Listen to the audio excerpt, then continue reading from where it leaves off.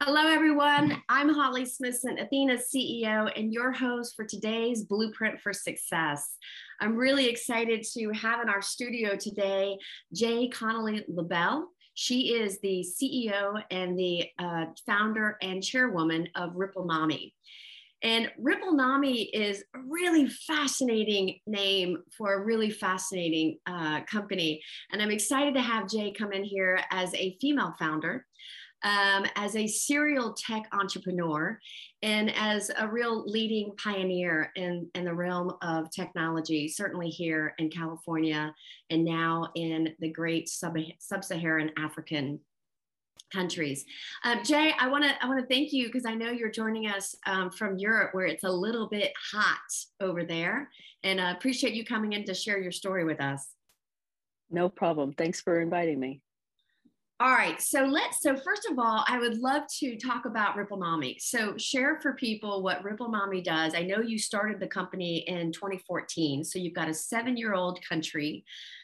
You are serving customers as far away as Uganda, Kenya, Zambia, England, Mozambique. Talk about the company, what you guys do, and talk a little bit about the fun adventures you've had in raising capital.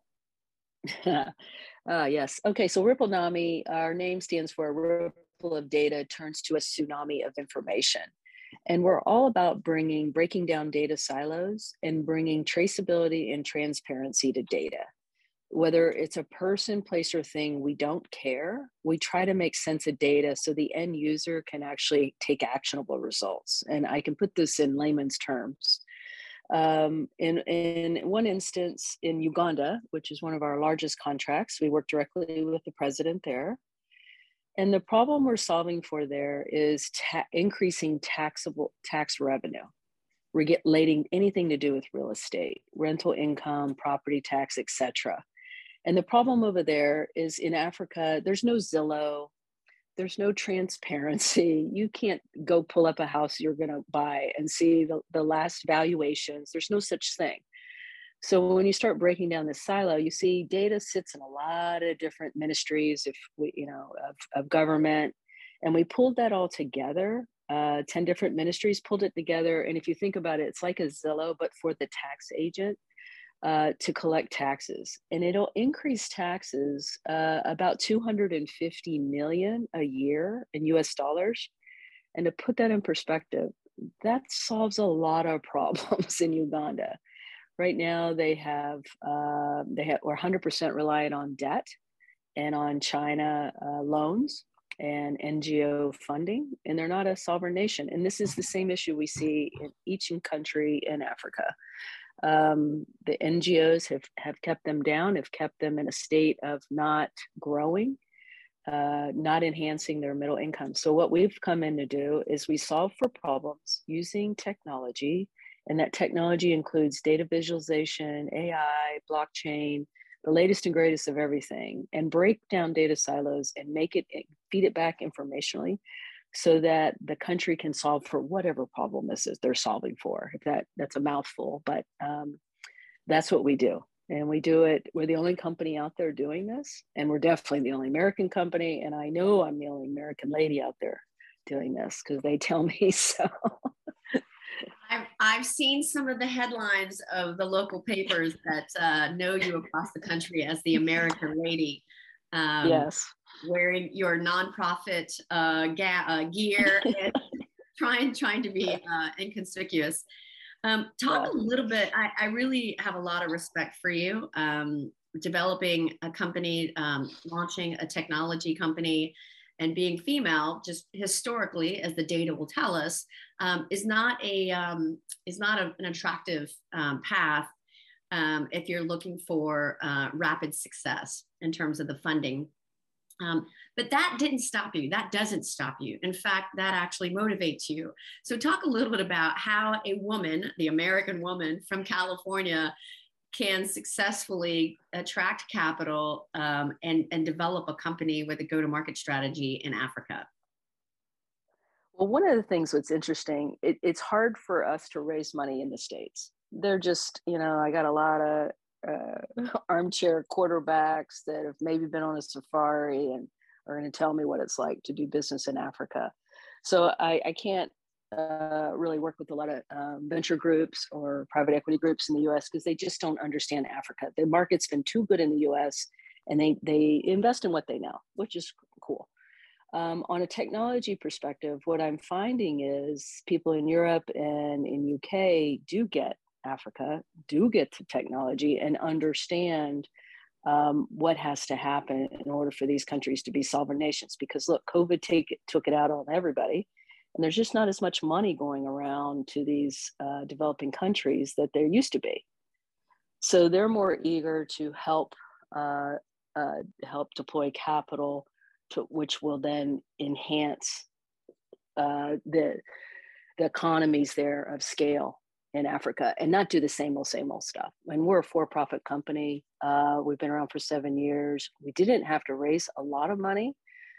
We raised our, I think, Series Seed round a long time ago, and we've been cash flow positive since. So it's all about, we tighten our belt when the times are good, and really hunker down when the times are bad. So COVID actually helped us out because we did all the food supply and food security for Africa, and then the veterans for UK during COVID, because they had to get information to these people and had to get information about these people remotely using technology. And we were the only tech they could plug and play very quickly. So it kind of was it worked to our favor having COVID. Now, I know that it takes a certain type of person. I don't care what gender, I don't care what ethnicity, I don't care what your background is. It certainly does require a certain mindset and a certain ambition and tenacity to launch a company, number one. And then number two, to be able to do that in a country as far away as Africa. So I want to commend you for doing that and doing it fearlessly. I know that you've had threats on your life. I know that you've been poisoned. I know that you have a very sophisticated security apparatus. You don't just blindly go over there as the American lady that gets stuff done. And you have been on the receiving end of a plethora of industry awards all over the various African countries that you serve. But talk a little bit about why in Africa you are actually in an advantage as a woman and how they perceive you as a partner. It's a great story. It's a great story. And I asked this question. So look, we have very strong local partners. So I would be foolish to think I could go over there as an American or any tech leader without being Elon Musk or Bill Gates or, name the, big FANG companies, to go over there as a no name and to get in to see the president. And you start at the president level. So I've got very strong local partners, and it's a triad. So it's a local partner, myself, that really wants to make a difference in their country, and then with the president. We sit down and we really explore, like, what problems do you have and where can we deploy tech that will solve whatever the problem is. And what the advantage I have is twofold. Number one, I'm American. They really want Americans in there. I keep telling American companies in there, and everyone shies away. And where others have, shied away, we've doubled down, because the opportunity for me to be able to get all their government data in one place, where would I ever have the chance to do that? I could never do that in California. I couldn't even do that in Encinitas, where I live. There's no way people would, trust me there. So there's a trust there where they want Americans in, because they're tired of the Chinese, the French, the Russians, people that coming in and taking advantage. We take no advantage. We only hire people within country. We educate them. They're very talented, and we leave them behind when we're done with the project. Secondly, woman. So I asked my favorite President Museveni in Uganda. I asked him, both myself and my COO, Amy Johnson, is also a woman, but she's the Australian lady because she's from Australia. So I asked him, he goes, you know why I like to work with women? I'm like, no, sir, I don't. Why? He goes, well, you get shit done. I'm like, okay. And if you look at his cabinet, his vice president, his prime minister, everyone, the major general, his private secretary, all of them are women. And he goes, you guys just get things done. Men just don't. Let's just be honest. And I'm like, okay, if that's what you think. I never really thought about it, but okay.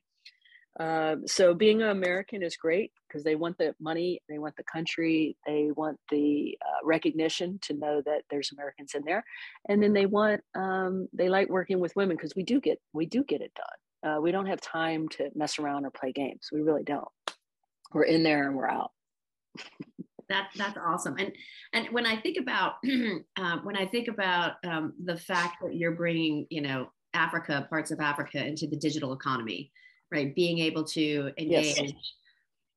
like the rest of the world, and the fact that there are such big companies that just, quite frankly, don't want to play in that market because there's just way too many variables, and they don't want to take the risk. They just don't. That's not without. And I understand that. Look, it's not easy. It takes us 4+ years to get a contract done. But once you're done, you're in. It's working with any government. Even if we were working here in the US government, it would be the same process. Good point. So we've just doubled down. We have the right recipe to get things done. It did take us a while. We had a lot of false starts. We had a lot of lessons learned, which we have documented in some magazine. We documented the top 10 things in Africa you must know before you even go there. But they're all about relationships, and they're all about getting to know you and can I trust you? That's it. It's not about, you can't fly in and be naive enough to think you're going to have one meeting and you're done. Or you have one meeting and the rest are all conference calls. You are there. They want to touch you, feel you, talk to you, ask you questions, call you at the moment's notice, ask you to come in and be there in 30 hours, which I've done. So they want to know that you're real and that you're accessible and that they can trust you. It's really a trust. It's very tribal communities over there throughout all 54 countries. And as a result, one of my dear friends in Zambia, his mother is the queenness. Or chiefness. She's a chiefness. She's the queen of all chiefs. Like, it's like Game of Thrones, right? But as a result of her position, she's asked me to come in because she trusts me, and she needs to solve an issue in her kingdom of 2 million people. And she controls the land of her kingdom of 2 million people within a country. So it's those type of relationships. I've known her son for 6 years. He's been to my house in California. He's been to my house in Colorado. So we have a trust between us. So it's that kind of long-term relationship you start to build with people. And then when they think about something like, oh man, I need the American lady, call the American lady. We need her to come out here. And as a result, I'm going out to Zambia on Thursday to meet with the chiefness. And I'm told I'm supposed to get on my knees and clap twice on each side of her. That's how I'm supposed to greet her. And I laugh and tell her son, I'm going in for the hug. So we'll see what I end up doing. Well, I'm sure as the audience is sitting here listening to you, they think it's more of a script for a Netflix documentary than the path of a CEO that's developing. I think it's more like Coming to Africa, episode, season 1, the reverse of Coming to America. That's what it feels like. When you're over there, it does feel a little bit like that. But they're very, they can't do the status quo that they've done in the past. So the corruption game is up, the NGO game is up, the World Bank money's up. I mean, there's a lot of their normal tricks of their bag is up. So now they got to actually become sovereign nations. So we're here to help and start e-government. It's so interesting because I've monitored your journey, obviously, as a board member here at Athena, and you serve on a lot of boards across the California tech and biotech community. But it's interesting because for you to decide to do this is such a reflection of your entrepreneurship. As I try to think about how to synthesize or just kind of water down, what does it take for a woman to launch a technology company, to deploy this technology, this new platform to a faraway country called Africa, or a continent called Africa? What is it in you that drives you to develop those relationships, to defy the odds, to dance around the corruption, and to upend all of the no's for the big companies that just, quite frankly, don't want to touch Africa because of the corruption. What is it about you that makes you be able to do this?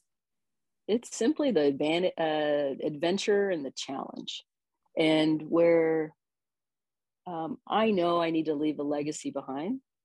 And a legacy for me is not my beautiful daughter, who's an amazing litigator, but a legacy of making a difference in the world. And I'm not an NGO person over there. I think they serve a purpose in an emergency situation. They're not a sustainable model for business. So to me, it's leaving a legacy behind, but then also just the challenge and experience. And look how many cool stories that I have that we can laugh about. That where would I get that in Encinitas, at the Mauritius, Well, you know, it's third bottle of wine or something. It's to me, it's I can make a difference and I leave a legacy behind in people's lives. And I really know that is your North Star. I know that you don't play in the shallow end. You're like a mermaid. You die in the shallow end. You can only survive in the deep end. And I think your comments are particularly salient at the backdrop of the pandemic, the next wave, and everybody actually sitting and pushing the pause button and saying, what is it that I'm doing in my career or not? What am I doing in this company or not that aligns with my legacy? Like, what am I really doing that's making a difference? And, right. And if everybody doesn't really stop to ask themselves that question in the way that you have, then you don't ever really get a chance to answer it. And you're answering it in a really big way. And that's why I'm just really excited to have you come on to this podcast and share your story, because it doesn't come without risk. It doesn't come without pain and suffering. Yeah, a lot. There's days that you just look at yourself in the mirror like, what are you doing? Yeah. And then you have a good call and you're like, that's what I'm doing, So it's not easy. Definitely not easy. Our team is amazing. And they've all been over there because I said, you can't run a company and you can't be part of a company that you don't even know what it's like when it rains and the power goes out for 48 hours. You can't understand that. And like our first team building exercise as a management team was in our new house in Uganda. We had a rainstorm, the shower flooded. We were all in there at 2 o'clock.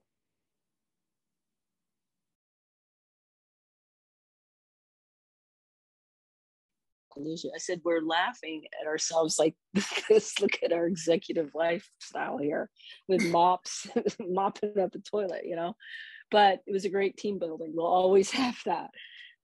So you can understand. So everybody in the company does go over with me and does stay. Even our friend Rio Carr went because he was complaining about potholes one day. And I'm like, dude, you need to come over. Come see a pothole. You don't know what a pothole is. And then he's never complained about a pothole again. So it's just, to me, it's putting yourself outside of our cozy Southern California life where everybody looks the same, drives the same car, and it complains when the Starbucks line is 4 deep. It puts life in perspective. Well, I can imagine, and I've long said that the most important thing in life, it isn't family, it isn't love, it isn't health, it's perspective. And if you don't have perspective, then you lose sight of what love, family, health, and all of those things that we've come to know as a given. And I can't think of anybody in my circle across the entire Athena community who has such a deep and broad and wide perspective than Jaye Connolly-LaBelle. If anything, if Africa's given you anything, they've given you that in spades. Is that fair to say? Oh, yeah, that is absolutely fair. And then some I didn't need. All right. Well, I really want to thank you. I know you're out in Monaco today where it's a real frosty 100 degrees. And so I appreciate you coming out from the heat to come into our virtual studio and share your story with our audience. And anybody listening to this Blueprint for Success, I want you to draw inspiration from Jaye somehow, some way, because I can't think of a more compelling example of following your purpose, seeking out adventure, notwithstanding the risk, but with the ultimate goal of having an impact and leaving your mark. And Jaye, thank you for the work that you're doing. Absolutely. Thank you for the time, and have a great day, guys, and good weekend. Is it weekend yet? No, I think it's a new week. Yeah, it's a new week. Thanks again, Jaye. And I also want to give acknowledgement and thanks to our partners at San Diego Gas and Electric for sponsoring Athena's Blueprint for Success, a very special partner of ours, and we can't do this without them. And we have the opportunity every month to showcase the pioneers and the technology and the life science folks like Jaye that give us all tremendous inspiration and give us a chance to see that it can be done with the right attitude and obviously the grit that Jaye certainly has on display. So thank you again, Jaye, and we'll see you all next month for our Blueprint for Success.